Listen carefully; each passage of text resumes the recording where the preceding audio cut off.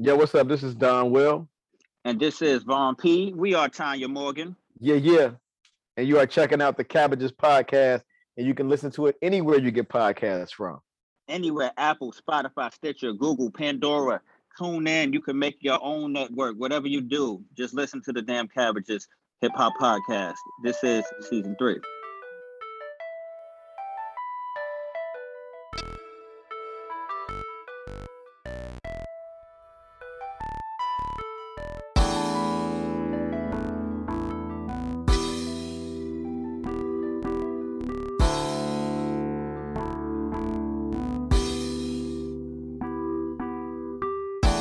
Hello and welcome to the Cabbages Hip Hop Podcast. I'm your host, Gary Suarez. I'm a music journalist and critic, and I write a twice-weekly hip-hop newsletter called Cabbages, which you can subscribe to for free at CabbagesHipHop.com. Joining me as always is my high as a kite co-host, music industry insider Jeffrey Laughlin. It's season 3 of the podcast, and we're still watching stoner comedies. Yep. And today, we'll be talking about Inherent Vice, the 2014 private detective period piece that Entertainment Weekly called, quote, half-baked Raymond Chandler. Whoa, harsh, dude.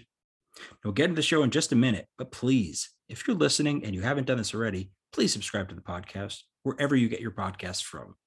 And if you could rate the show 5 stars, that would be even better. If you could do all that and write a review, well, Jeff will personally solve your next missing persons case. Thank you.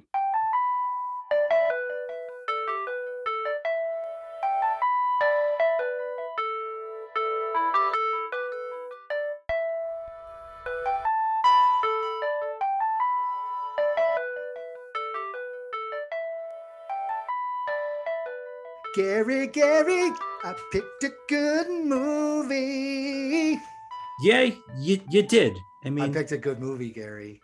Even a stopped clock gives the right time twice a day. I'm not gonna jump around and act like I haven't picked some stinkers. You did pick bong water.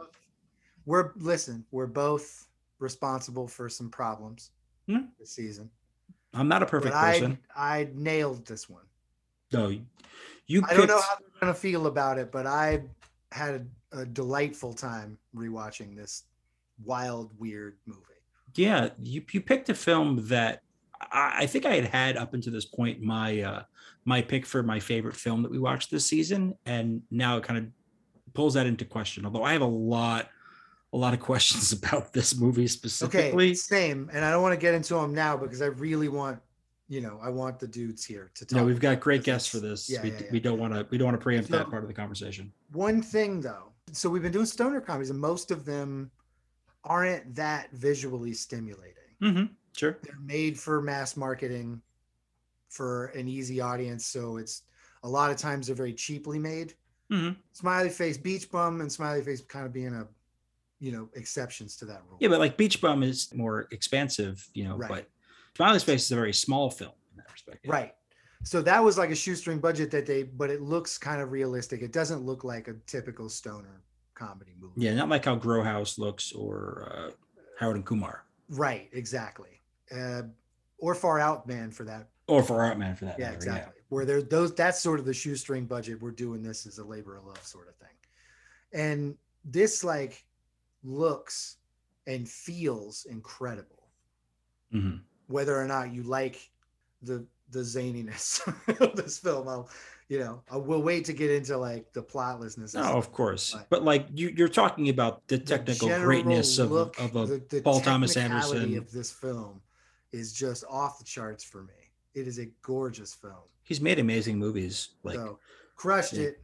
So I think that. So yeah, I'm going to give you credit for this one. I don't think it undoes all the damage, but I'm going to say. You definitely put in there a real contender for probably potentially the best movie we watched this season, and we definitely needed a win. Yeah. You definitely needed a win. I need okay, easy. We're not going to sit around and criticize a sunny day here. Yeah, okay. Right? No, it's a lovely day.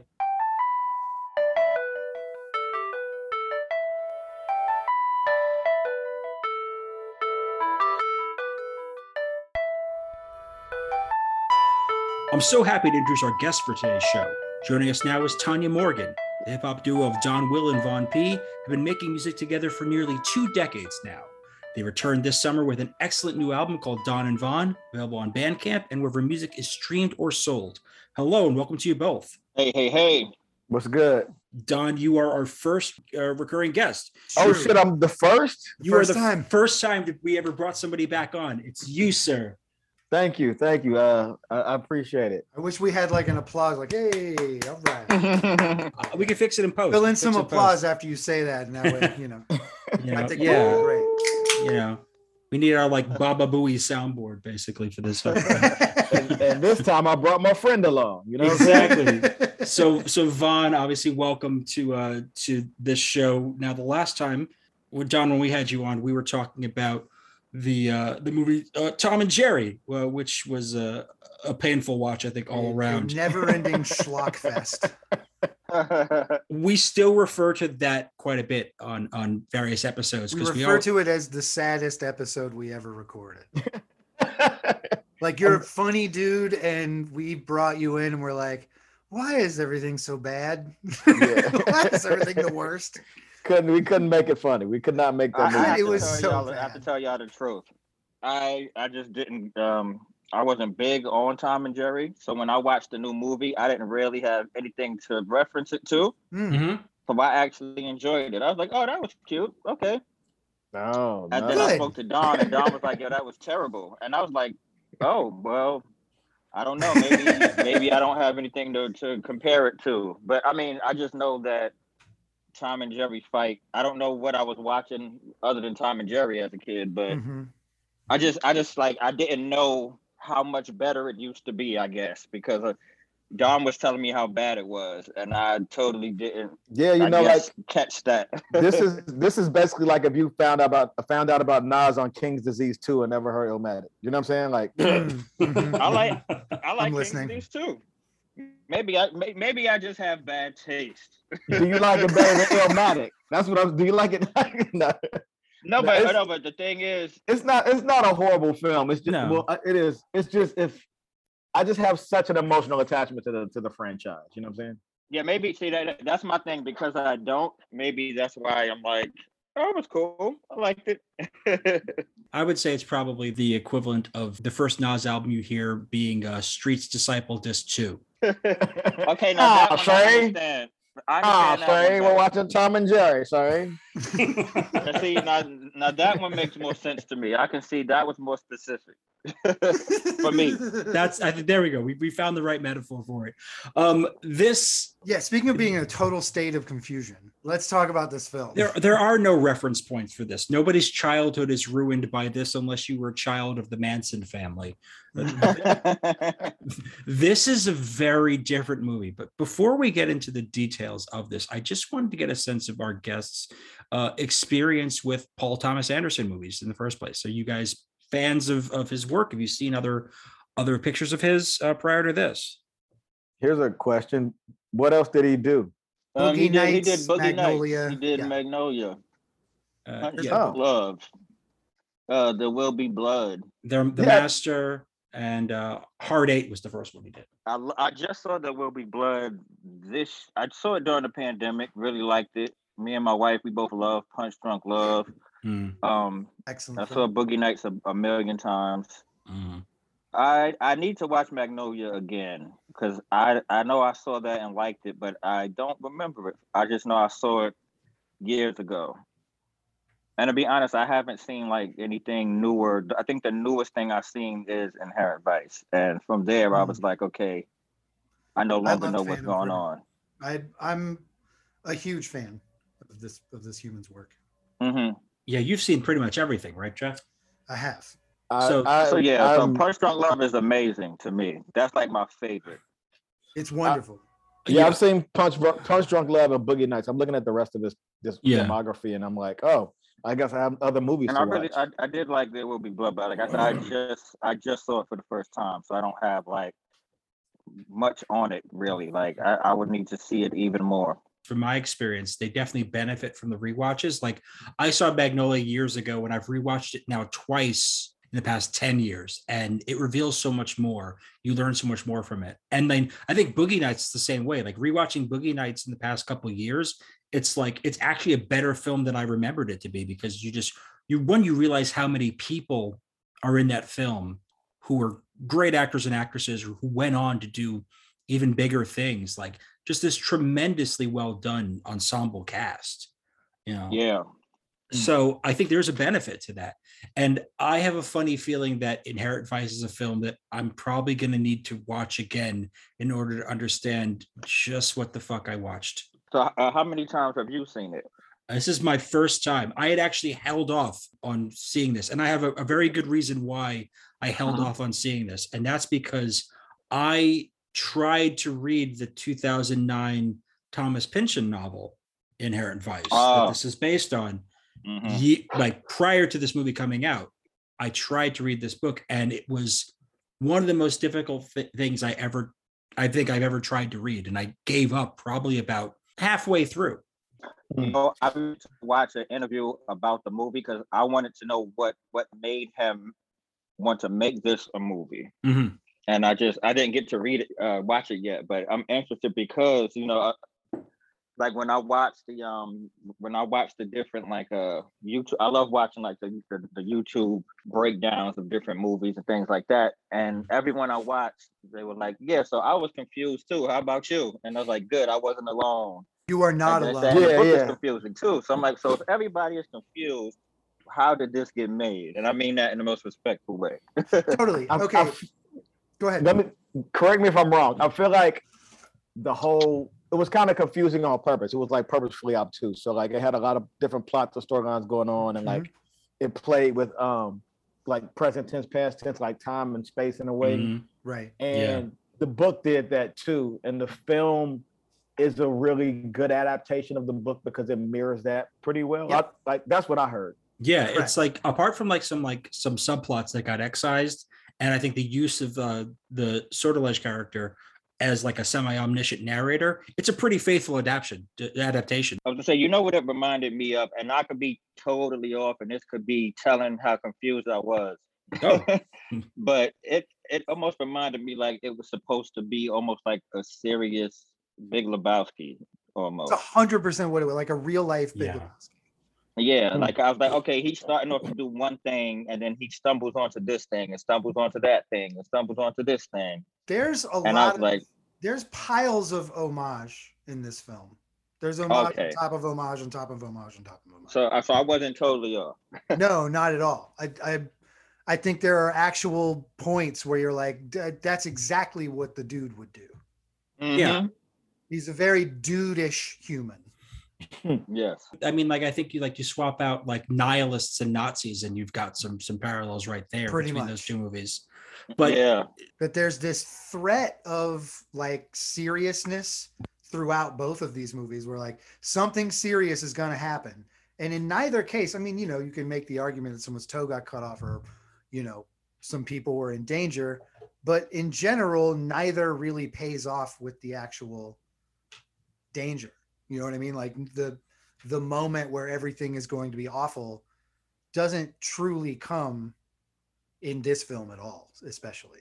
I mean, the thing about this is, and you were touching on this before, is like there is a lot of homage, and I kind of see this as sort of like a mashup of a few different genre types in film. Right. One is sort of the like detective or private investigator, that neo-noir. There's no shortage of femme fatales, red herrings, shady characters. It reminded me of I don't know if you've ever seen the Paul Newman movie from 1975, The Drowning Pool.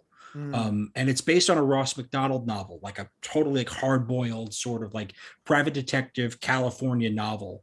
And I read the book and I've seen the film, and like I immediately thought of this because it's basically this guy who kind of ends up in these worlds of California that he's has no business being in, trying to solve this case, and he ends up like being accused of things, and he ends up like falling down the wrong holes and like finding friends and enemies in bizarre places. And it's like I saw that. So that's one of the things I saw. Then the other thing is this is, and we've been spending this season of the podcast watching stoner comedies, and this was like very much to me a stoner comedy. In at least in an ethos level, you have this kind of bumbling protagonist. There's plenty of comic moments and comedy beats. He's like a hippie. Yeah. And then finally you have this sort of art house sheen over the top of it. Yeah. For me, it poses somewhat of a challenge to the brain to know how I'm supposed to react. Earlier, someone asked, forgive me for not, I'm pretty stoned. Forgive me for not knowing who it was. Asked like how many times we'd seen the movie. This was my second run through. And it was a huge benefit having seen it once before. Really? Okay. Not because any plot things ever get resolved, but mostly because you knew what weight was assigned to what. Does that make sense? Okay. Yeah, okay, it does make sense. So you like come into this a second time, you're like, oh yeah, remember, by the way, none of this shit really matters other than to advance our understanding of why this dude is wandering into this place. So this is my, I tried to watch it before. I realized this as I was watching it. I watched half like the first 30 minutes or so on a plane and I fell asleep. Okay. I was sitting next to you when you were watching it, and that's what made me watch it the first time, because of Joanna Newsom, and I just saw the way she was being utilized in the movie. A wild inclusion. Yeah, and like just that she's basically reading the book to you. I love stuff like that. That made, like, to be honest, there are movies that I watch and I won't even follow the plot. I'll just be following the devices in which the way the story is told, the way it's shot, the way it looks.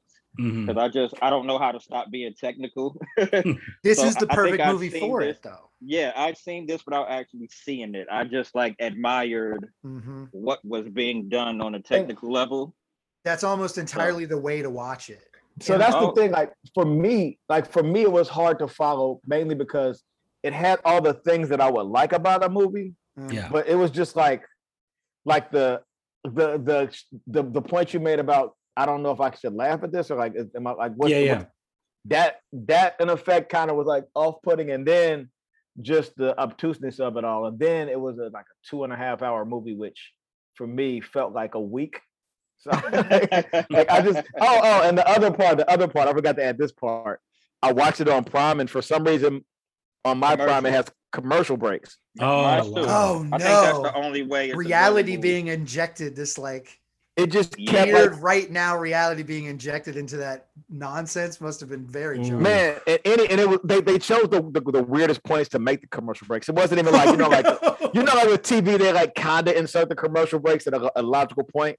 This shit would happen in the middle of a conversation, and they did commercial breaks like podcasts. Yeah. It was slap in the middle. It was so jarring in the wrong way that like it made it more of a slog.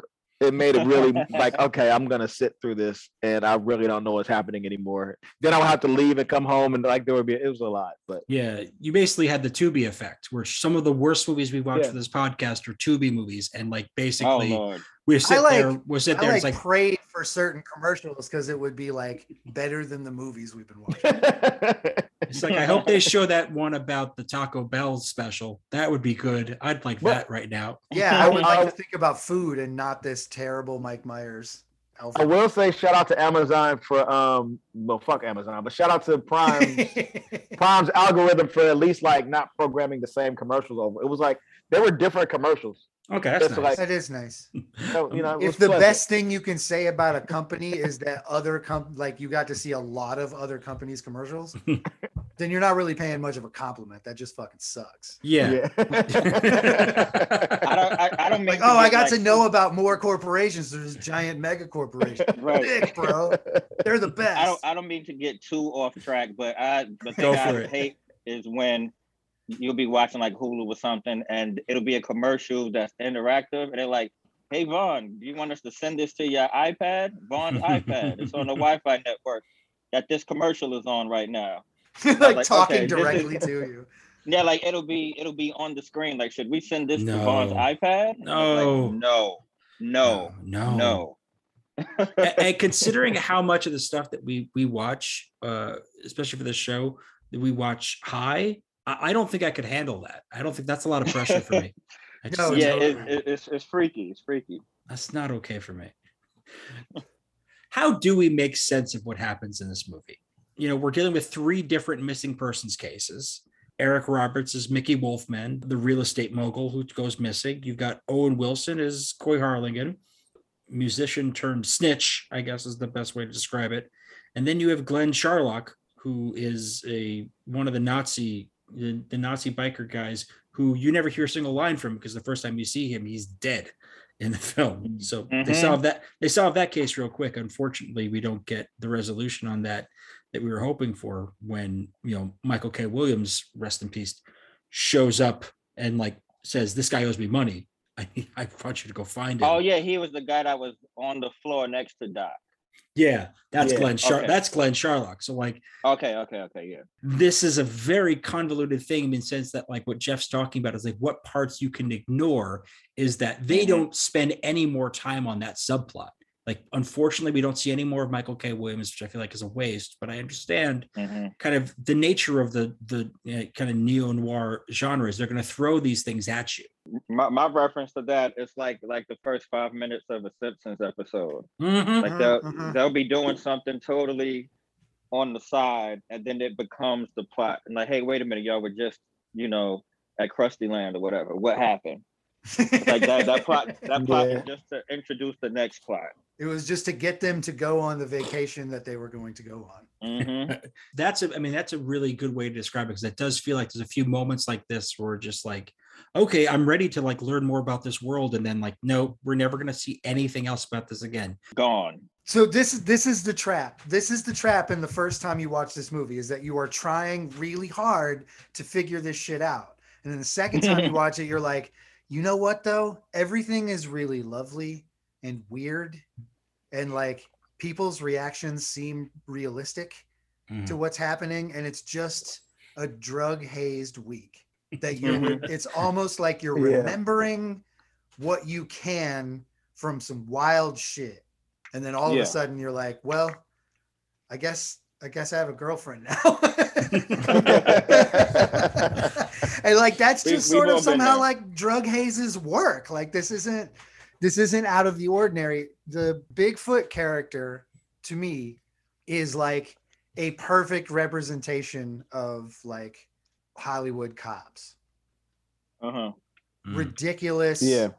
Constantly believing that everyone is against them, but like also taking full advantage of like being around TV and being on TV and like just wanting to live the perfect lifestyle. And then this dude, this bumbling moron, keeps like unraveling wild shit right in front of you, your own job, the one that you're supposed to do way better than him. And he's like crushing it by being willing to do drugs with weird people. That's it. You want to find some like weird people saying some weird ideas? Go do a bunch of drugs. You'll find them. Yeah. They'll find you. With Bigfoot, like, what is this guy's fucking problem? Like, what is his issue? Like all cop to hippie dynamics in these types of movies, he's wildly jealous of Doc. Okay. Yeah, I think that's a fair assessment, because like he's hooking up with like DAs, and he's like going to wild shit, and he's allowed to just do drugs and do whatever he wants, and this dude is like bound to duty and honor to be like in the background of a television show. Yeah, Adam 12. Right, like the wildest thing he's doing is eating bananas, chocolate covered bananas and shit. Like, you know, the best scene in the film. Oh, just every single time he's got a chocolate covered banana, just like, one, where is he keeping them? He's got him in the car, he's got him on set. Maybe it's a product of time period. Like, was that like a really popular thing to eat? Because like, I gotta be honest, like Doc is looking at him in the car while he's like really like savoring this chocolate covered banana, and just looking at him like he's like a total fucking alien. Okay, that specific scene, in the car, for a full, like, that's a long shot for what we're getting, and his reaction through the whole thing is just like, it's classic Joaquin Phoenix. It's just a wonderful, wonderful view. It's his eyes like, that scene. What in the blue fuck are you doing? Look, it's just incredible. I wish I understood it. And like, I mean, it really speaks to later when like, you know, and I'm jumping around, but like, fuck it, let's just jump around. Like, why did he eat all of Doc's weed at the end? Why didn't he just like eat all the weed off the table? That's the other thing. That's the other thing. I didn't know if that was real or like if that was a hallucination or like it actually happened. Like I was I'm so mind fucked by this movie. Yeah. Now you're starting to watch it for real though, because that's it. What is real and what is not real, because this person is on like wild amounts of drugs. Yeah, so like the way that I watched the movie, like I watched the first bit of it, like maybe like 45 minutes, and then after a commercial break, I was like, let me just go see. I just want to spoil the movie, because if I don't make it through the film, I at least need like to know what the fuck is happening. And one of the first things the guy said was just like, early on in the film, you seem like kind of like logging if things were like he was kind of being hyper aware of like the paranoia, the hallucination and shit. So through that, I was like, oh, so he doesn't know what's real or what's fake. So right, how do we know? So like when Doc unreliable narrator. Yeah, when Bigfoot did that, like the whole drug eating thing, I was just like, that's not a normal thing that a person would do. I don't think he really did that. I have a really weird theory about this, and it reads too deeply into the film probably, but I thought specifically, and I think I told Gary this when we watched it, I think specifically that like Bigfoot wanted to try to kill himself. So he tried to overdose on weed because he doesn't understand how drugs work. Which would like, if that's true, would be the dopest thing ever. Yeah, that is fucking amazing. I hope that is true. Like I want to just accept that as fact. I think I'm not gonna like look this up or try to figure it out. I think we're just gonna say that's what it is. I don't think there's a look this up answer. I think because we're not sure of what's real and what's not real and what's happening, we just know that like the Bigfoot that we see by that point in the movie, and like we've watched him break down over the course of this film, like, and the scene with his wife on the phone is just amazing. Like his wife is awesome. Just basically she's like, get the fuck up. Like a real be a man sort of moments. And it just like, it was just really funny to see that happen. Not to mention she's emasculating like, moment where you're being told to be a man. Like she fully already understood what the whole story was when she heard it was him on the phone. Yeah. Like she was talking, it was like, oh, that motherfucker. Like, oh, don't even start with this bullshit. No, absolutely not.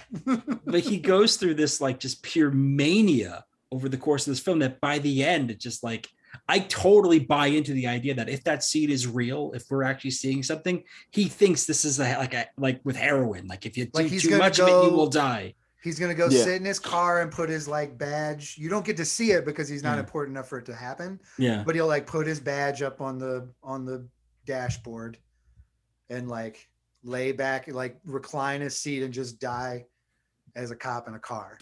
Believes that he's going to die. But what's actually going to happen, he's going to go into that fucking glove compartment of his and eat like 30 fucking chocolate covered bananas. That's 100%. He has a refrigerated glove compartment in his car. He's going to show up at wherever you get those things, just like gun in hand, just be like, I want all of them. All of them. All of them. I don't think you heard what I said. All of your eggs and bacon. Is there anything? Yeah, exactly. Exactly. Very Ron Swanson there. Absolutely.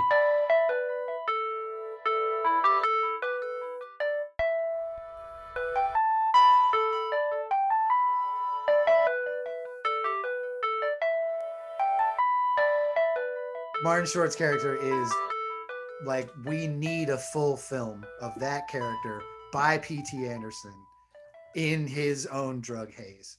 Martin Short is a genius. He is. That is the point. Dr. Rudy Blatnoy, DDS. That is the point where I realized in the midst of my, again, being pretty high watching this, oh, this is a comedy. Yes. Because right. I'm supposed to laugh at shit.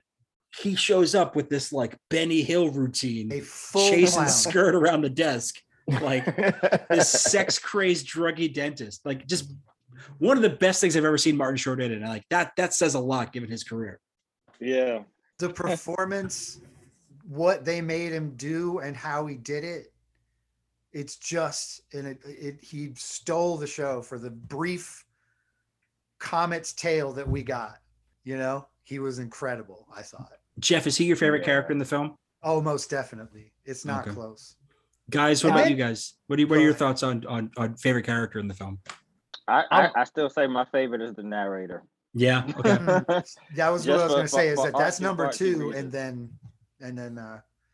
Bigfoot. Yeah, I was gonna say I enjoy Bigfoot, and mainly just because he was just such an odd person. You know what I'm saying? Like Doc's character was odd. But his like I understood him. He's just a drug addict. You know what I'm saying? Yeah. But like fucking Bigfoot is just like what makes you you? Like why the fuck are you like this? The more we learn about we're getting right back into him. He's that good. It's a great performance. The more you learn about the character, the more you're like, this dude is like a total weirdo. Yeah. He was weirder. He was the weirdest person in the film for me. Yeah. Like absolutely. hands down. Oh yeah. And it was a pretty weird. And then the wife reveal is just like a masterstroke. Right. Of filmmaking. Where you're just like, it all, like everything falls into place now. That he wants to be the freewheeling, skirt chasing drug dude that goes to parties. He wants it so bad. And what he's obsessed with it is everywhere he turns, there's a big set of rules sitting right in his face. Right. Like remember these are screaming no rules. That's what they're screaming in the film to me. Mm-hmm. Remember the scene where like his son pours him a drink? Like it was just the wildest shit happening in his house. Yeah. Son just right. like not even his son was like he didn't even ask him. His son just like grabbed the bottle and poured him a drink. He just knew. He knew what to do. Yeah. What? I loved this movie. I don't know how you guys felt. I really like honestly, this conversation is making me realize that I actually did kind of enjoy it because again, there were so many things like that kind of inhibited my the getting into the flow of the film. Right. That it made me kind of like, well, maybe I don't like this movie. Maybe I don't know if I like it, but I definitely am like thinking about parts like, oh, that was good. That was kind of good part. There's this weird sort of energy to this film that like what is supposed to matter in a film doesn't matter. You know what I mean? We talked about it a little bit earlier because of the technical stuff, but because this movie looks incredible. Yeah. Like it's just a beautifully shot piece of art. Every single scene, even if what's happening is wildly disturbing and I don't want to see it, which does happen a couple times, the way that it looks, you can't take your eyes off of it. Like the scene where they're inside of this guy's tie room, his tie closet. Oh yeah, yeah. See? And like there's a very obvious kind of dumb cliche sort of sexy Latina maid thing going on. Yeah, Luz. Luz's character who like is described by Joanna Newsom at the same time as like, what if she is not this person, but she's very obviously like being that person. Does that make sense? Yeah. But like the ties are so wildly like this guy gets a tie made of every time he's had sex. That is what we're learning. Is that everyone he has sex with, he gets a tie made of them. He's a fucking lunatic, and they're like cool looking, and like the whole shot is like incredible, and he's totally ignoring this like stereotypical come on from the maid, and is like looking for a tie with his X on it. Right, and then which will solve nothing. Then fast forward to the scene where we actually are introduced to dude, and he just has like a tie rolled up that falls. Like it's just like. I mean, like it looks incredible, and the haze. Like I don't know if I've seen a more purposefully psychedelic film that doesn't have to like use lightning flashes and crazy colors. You know. Yeah, it doesn't go over the top with it. It's not like it's not trying to slap you in the face with it. No, and like the drugs that they do them the amount that you need to do them to be that high. It's not Hollywoodized. So we've been doing these stoner comedies, and Hollywood has a way of like, even with Cheech and Chong, which is just a movie about two dudes smoking joints and going nuts, they have the like gigantic joints. You know what I mean? Or like this sort of. They did so much that someone overdosed, or like they get gigantic, or like gigantic bags. They're buying like gigantic bags of weed, like big shopping carts full of weed. You're like, all of them have this exaggerated drug use to make you understand there are people doing drugs. But this dude like smokes cigarettes just as much as he smokes joints, because you don't need to smoke 7 joints to get high. You smoke 1 and you're high. Yeah. If you smoke 7 joints, you're just really, really like weed, the taste of weed. Right. Because you're not getting any higher, bro. So I thought that it was like, in a way, kind of the perfect psychedelic film. Like it treated drugs like they were part of the plot, but not the entire reason people were acting. That's interesting. I did not. I didn't look like. See, again, like Don was saying, it's making you realize you liked it more. It's making me want to go back and like notice things that I didn't necessarily notice. You know? Exactly. Yeah. I'm at a especially that. I've seen it twice. You know what I mean? Like, Yeah. I focused on all that stuff the second time. First time I was with Don, I was like, "What in blue hell?" I went and saw it with film people. We were all working at the Strand, and we got off work and we went and saw it at the theater, and we were just like perplexed. Everybody walked out of that movie and was like, "Okay, so did this person, but like also did anything like this?" And this second time I was kind of scared we were all gonna hate it because it's so wild. But I was like, "Oh, this is just like a bunch of jokes." There's a part towards the end where they're walking on the beach, and he says like, "What is she says, what is inherent vice?" Someone says, "What is inherent vice?" And the reply is, "I have no idea," or something. And I was just like, yes, the movie summed up. Gary and I were texting about that. Yes. I was going to bring that up too. That's awesome. That's exactly the point of the movie where I was like, okay, now I get it. I see what you're doing here. Yeah, like, so, like, again, like, I think I texted Vaughn. I was texting a couple people like, this movie is so fucking dumb. This movie is confusing. This movie is blah, blah, blah. But like you were saying, like, as much as I like kind of wanted it to be over, because again, like, you got to remember the commercial breaks really fucked up the movie. But as much as I was like, God, if I just need this thing to end, I also was really enjoying looking at it. You know what I'm saying? So like, it was like, okay, there is something there. So I want to go back. I want to watch it again with no commercial breaks. If I can figure out how to do that.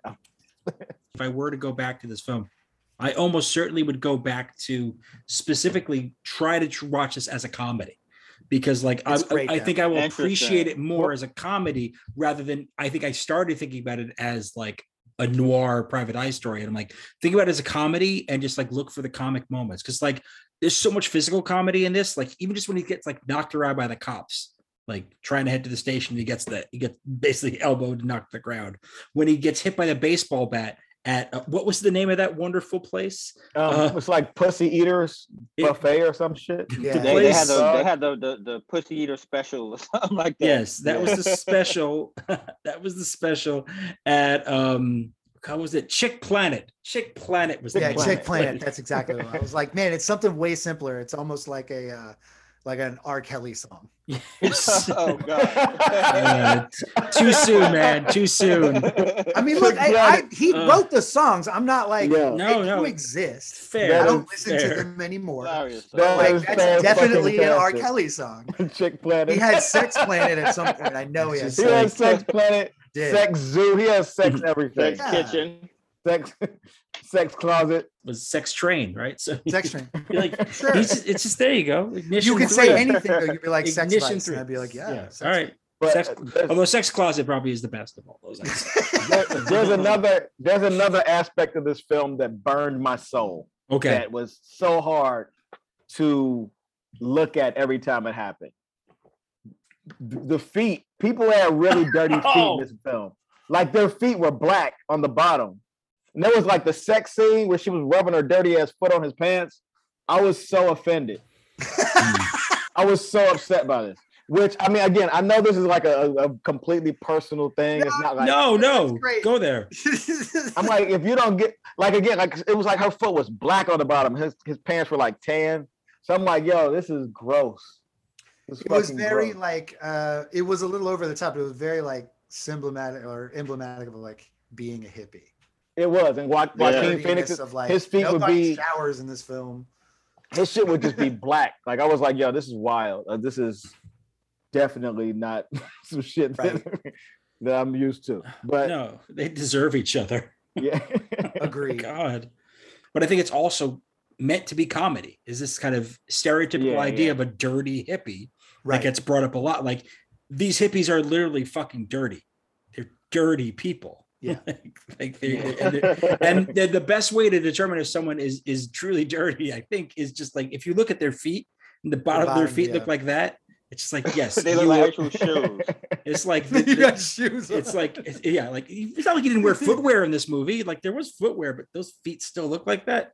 Oof. I'm sorry, man. I don't think that's possible unless you are a dirty fucking hippie. But like this, there's so many things like that. Like it's just like the scene, and we didn't talk about Sancho Smilax, which is Benicio del Toro's character. This, which is actually my favorite character in the film, probably because of my affection for him in Fear and Loathing in Las Vegas. I felt like this was an extension of that performance in a way. So that movie does the thing that we were talking about earlier, which is like way exaggerates the drug usage, which like makes sense because those dudes really did do a lot of drugs, I'm sure. Yeah, and your director is Terry Gilliam, who's gonna play that shit up. It's like way over the top. There's like tails put on people, and like it's very hallucinatory. Whereas this was psychedelic, it was different. Yeah. So, but him being a lawyer for the scene, a nutty drug addict, is, you know, an obvious nod to the film. You casted him intentionally for that. And so like I loved every scene where it was the two of them together. Yes. Whether they were like scouting the boat from the from the shore, or like the restaurant scene where they make this ridiculous food order, just the most oh my god disgustingly wrong-headed order of all time. You're just like something you would never tempura, like his tempura. And the waitress is sitting there taking their nightmarish order, and she says, I wrote this down because this was a line I had to keep in there. Which like she goes, "And to drink, gentlemen, you're gonna want to get good and fucked up before this meal." That's where I don't watch it a comedy. I'm like, that scene is fucking funny. Yeah. Oh, I was dying at all of those scenes. Once you like divorce yourself from plot, you'll die. Like Reese Witherspoon is awesome in this movie. She's really good. She's always great, but yeah, love her. Like everybody in this film comes in and delivers. 100%. It's obvious that none of them matter or seem to care to matter. None of them matter. I love it. Did he say he wanted the anchovy loaf? Yes. And beer batter or something like that? Yes, beer battered anchovy loaf. And there was some sort of tempura thing that I forget what it was. It was just like, I like if you pay attention to the order itself, you're like, this is disgusting. Sounds awful. This just can't be a menu. And I feel like, again, that's where I feel like I'm watching sketch comedy at that point. Yeah. There's the very disturbing scene where we meet Owen Wilson's wife for the first time when she's basically hiring Doc to find her husband. And like, you know, she's just kind of, lack of a better term, kind of a born again. Our third missing person case at that point? Yeah, she's a born again. Yeah, and it's her third, I think, at that point. She's like this born again junkie type. And like, she talks about basically how they met and tells this disgusting story of like her needing to throw up and running into the stall. And there's Owen Wilson's character taking a shit. And she's like, I can't control myself. I have to puke all over his lap. And then also noticing that he has a heart on, and then yada, yada, yadas that scene. And then we're a couple. And like, we're here. And so that was the start of the relationship. If any of those things happened in your life with somebody, it would not be yada, yada, yada into a relationship. I really love the juxtaposition of her version of this, and then like you go and talk to Owen Wilson, he's like, yeah, we were really bad for each other. Like he doesn't go into Jesus like, let me start you out with how it began, and then you don't need to know the second part. Like, yeah, this is all you need. And he's like, we're really bad for each other, but I love her and I really want to see her, but I don't know. And she's just like, just find this dude. Like, I don't want to have to throw up on another person to get them to love me. We have a love connection. And then like they start talking about like they gets dark. The dark humor in this, where like it talks about the baby and like how the baby was basically getting, you know, heroin was coming through the breast milk.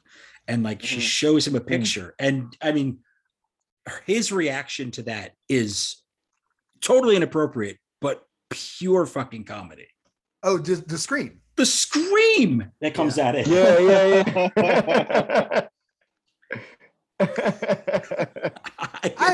That was a showstopper. How do you even talk about that specific scene? It's just like All you can do is describe it. You can just describe what happened and then be like, well, let's talk about brighter times. Oh man, what a scene that was. Yeah, see, I definitely have to give this another go through to like really sink in. That happens a lot with PTA's films. If you don't like them, obviously, don't watch this one because I know. See, this was the one that like I just had the hardest time like getting into and really following. But normally I fall right in. Like I said, it took me so long to see There Will Be Blood because I just didn't think I'd like it. But then I fell right into it. Gary was similar with this film. He said he didn't think he was going to like it, mostly because of the book. Yeah, that was my main reason. I've read a whole lot of weird experimental fiction in my lifetime. Pynchon's my least favorite, and it's not close. I hate that. And one time, very, very, very quick story about Pynchon. I noticed at one point in my college town that for some reason, this dollar store near my house, they would get like books, mostly like shitty mysteries that nobody wanted to read, and they'd end up at the dollar store. For some reason, this gigantic book, Mason and Dixon, it was called, by Pynchon. There were like 15 copies of this book that came into the dollar store for whatever reason. So I bought one and I told a whole bunch of people in the English department that I was going to school with about it, and they all went and bought them. And one day I was walking home, and out of the neighbor's house, I see a burning copy of Mason and Dixon fly out into the yard from the top floor of the house, from upstairs, and it just lands on the grass like 35 feet away from me. And I was like, "Yep, fuck that book." I just kept walking. I got like 100 pages into that thing and was like, "What's wrong with me? Why do I care at all about this nonsense?" Oh, that is a movie scene right there. Yeah, the burning book flying out the window is amazing. Smoldering as I'm walking off, there's smoke rising up. They like burned it for a long time to make sure it was burning when it came out of the window. Kill it with fire. That's how I feel about all of them. I read V and I tried Gravity's Rainbow. I was like, what? People just kept telling me like, no, you don't get it. And I'm like, no, I think I've read other experimental fiction and like I cared about it. And I don't care about this. Nobody should read Gravity's Rainbow. When I saw this was coming out, I had the same reaction as Gary, which was like, oh, really? This guy's like my favorite. I love P.T. Anderson. Don't do this to us. And I forced myself to go because I'm such a fan, and I really like. So you said you read the book, or you didn't read the book? This particular one, I didn't try. I tried to read it and failed. I had to give up on it. I was going to say, as a fan of P.T. Anderson's work, would you say that this is like, where would you say this ranks in terms of an adaptation? Not necessarily like what's your favorite work, like just in terms of like a true to form adaptation of a book to a film and like its success in doing so. Would you say it ranks high in his work, or would you say it's like kind of like, if you're new to his work, would you recommend it to anybody or something? I mean, I certainly wouldn't pick this as the first of any one of P.T. Anderson's movies to watch, because it is more advanced. It's a dense film. Like it's just like obviously the way we're talking about it, like the fact that we're all having four of us sit down to talk about it and we're like gaining things from this conversation is because a lot happens in it and it's hard to keep up. The perfect thing to start with, and it's I think one of his best, is Punch Drunk Love. I love Punch Drunk Love. Yeah, like it's a story of a sad sack who wins in the end, and it's like you watch this thing happen, and it's to me it's I'm a huge Adam Sandler fan. We started this podcast, and the first thing we watched was Hubie Halloween. Like I'm a big Sandler fan, and I remember that realizing when I watched Punch Drunk Love for the first time was like, oh, this is a perfect Adam Sandler comedy. He's playing the characters that you saw him play on SNL. The like extreme like jumps from and even like Billy Madison, even the earliest stuff of his film is like the jumps from I'm kind of mild mannered to just like shut up, like that sort of stuff. It's kind of like I would compare it to like if on SNL he's like the 70s Batman versus like Nolan Batman is what that is. Like he's like, this is the dark, realistic day-to-day. Yeah, Adam like if Sandler you character. gave So well done. the Adam Sandler character stakes. There's never like Yeah. real stakes in any of those. Yeah. movies. Yeah. So like you're like, oh yo, what if it's like life and death and things are crazy and it like you're slowly going mad, and this person's could save your life. You know what I mean? Like, It was like perfect casting.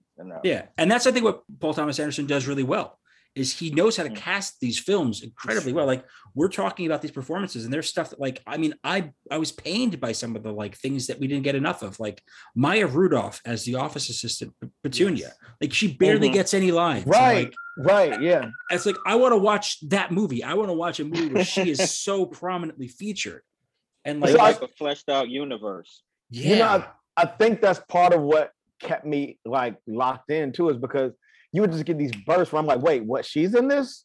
She and like again, Right. I would be in it for that moment, and I would just forget that she was in it. Like it wasn't like I was waiting for the people to come back, but I was just more or less waiting for, okay, who else is in this thing? Who else is gonna pop up? Because clearly, it's like the cast is just fucking star-studded, jam-packed. it is fantastic. Yeah. one of my favorite performances in the film towards the end, after the very grisly scene with the Nazi and then shooting the loan shark, when you get to he has the heroin and he wants to trade it back to the Golden Fang. He sits down with the father of the girl who, again, now we're talking about how many character levels we're going to get to here. Like the father of the girl who Martin Short's dentist was corrupting at the time. So this guy's character, Crocker Fenway was his name. Yeah. So Crocker Fenway being the father, like that scene is one of like, it was like just brilliant casting because he sits there and he deadpans lines like this, like, how about when he forced my little girl to listen to original cast albums of Broadway musicals while he had her way with her?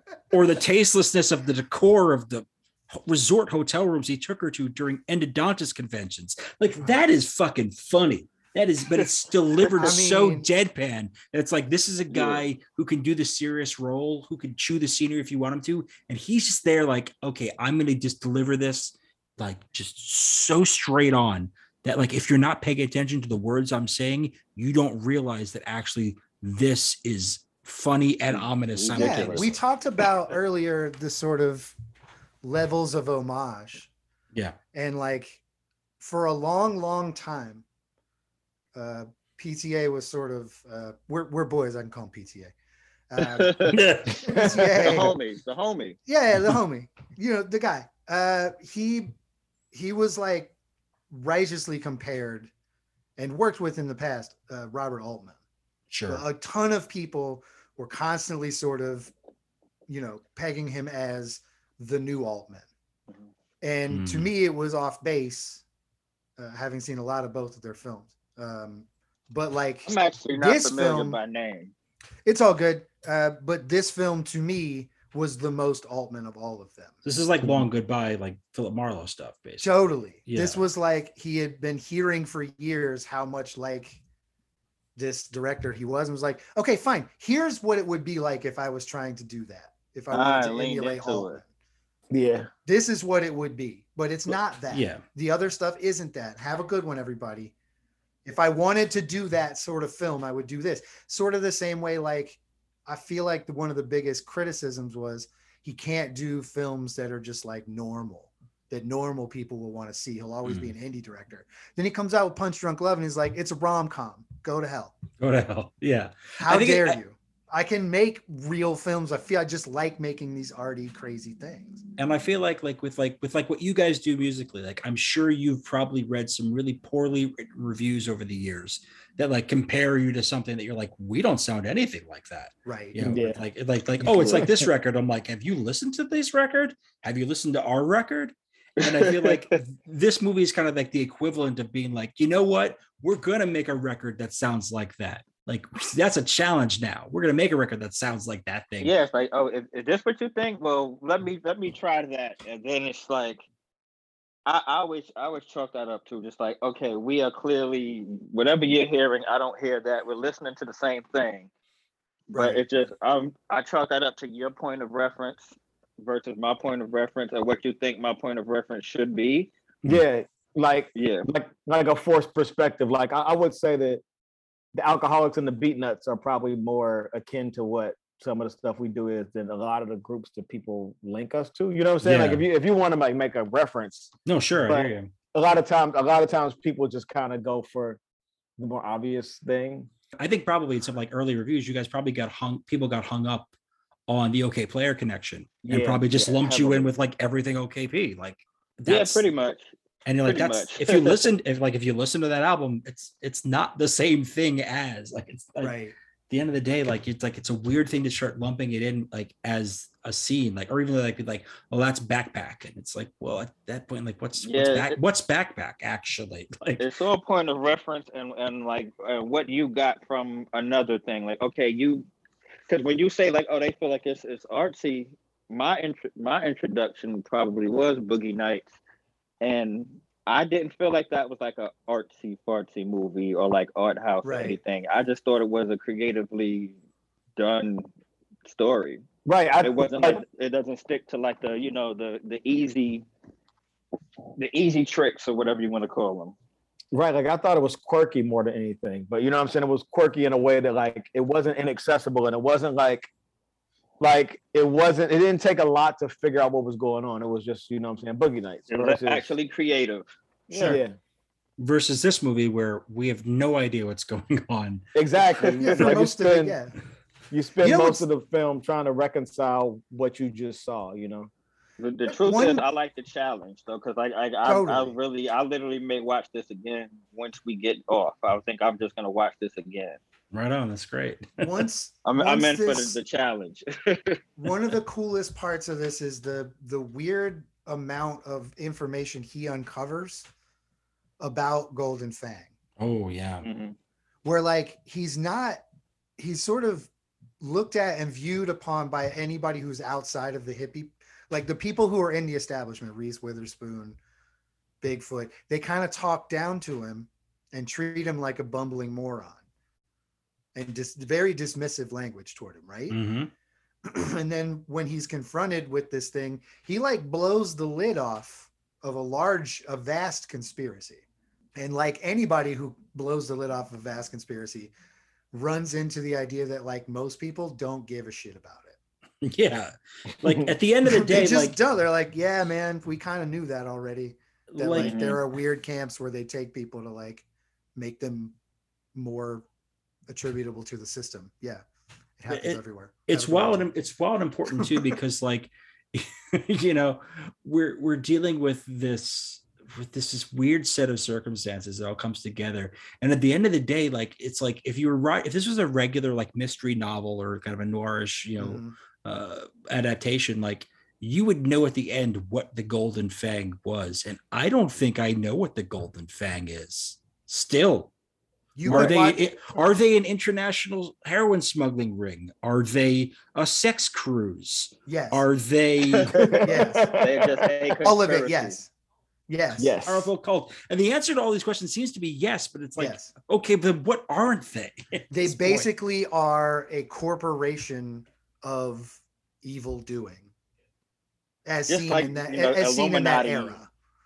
Under that Illuminati umbrella, like, oh, this is the Right. big bad. It's an LA thing. There's a whole bunch of these like cultish. I mean, not that it doesn't happen everywhere, but like, yeah, LA's sort of known for this cultish Hollywood weird thing where like people, like there are large organizations that run a lot of weird stuff, and people are like cultishly into them. Yeah, I mean, big bad, all powerful. I think the big reveal came in this movie. It came, and he's like there and finds out that these people are being like brainwashed, basically. And then at that institute, yeah, at the institute, that's like a huge find for like a bumbling PI. And like the basic response from anyone he's talked to about it is just like, yeah, yeah. You know what I mean? And like, so it plays into this weird thing where this movie it tells you what, like, you glom what you want onto what is important. Does that make sense? Yeah. In the plot. Yeah. You're like, this seems really important to me. And then it's immediately dismissed in every way. it's wild because how many Yeah, go ahead. times do they reference like the Manson case in this? Like in the timeline of what happened in reality, like this movie takes place in 1970. The Tate LaBianca murders happened in 1969. So one thing it August. captures really beautifully is the like establishment versus the hippie thing. Yeah. Went completely wild and fervent post Manson. Yeah. It was like they killed a few of us, so we are going to terrorize and haunt every one of them. Yeah. And that was like really baked into this film pretty well, I thought. To me, it did kind of have a bit of that, like you said, the Manson murders. It did kind of remind me just as far like you're kind of just hanging out. Like they say that about Once Upon a Time in Hollywood, where you're just kind of hanging out with the character and just doing stuff. And that's another way how I took it in, on watching it for this episode. I was like, oh, I guess this is kind of like we're kicking it with Doc in a way. Yeah. And shit's happening to him. That's it. Yeah. I mean, that's absolutely it. And at the end of the day, the fact that there's no consequences for Golden Fang, they remain a shadowy, massive organization. Totally. The only time we actually see a true representative of it, it's a upper middle class white suburban family. Yep. Like who collect the heroin at the end of the movie. Yeah. You're just sitting in the kitchen. This movie has its flaws. One of them is not showing how crazy people like white people are in LA. It goes full bore on crazy white people in LA. And it crushes it. By the end of the film, when that scene happens where like the little girl is mouthing off to him, the daughter is mouthing off to him in the heroin exchange, it's just like, I'm like, wait, is she the Golden Fang? She might be the Golden Fang, man. Kid might be the Golden Fang. I don't know anymore. Who knows?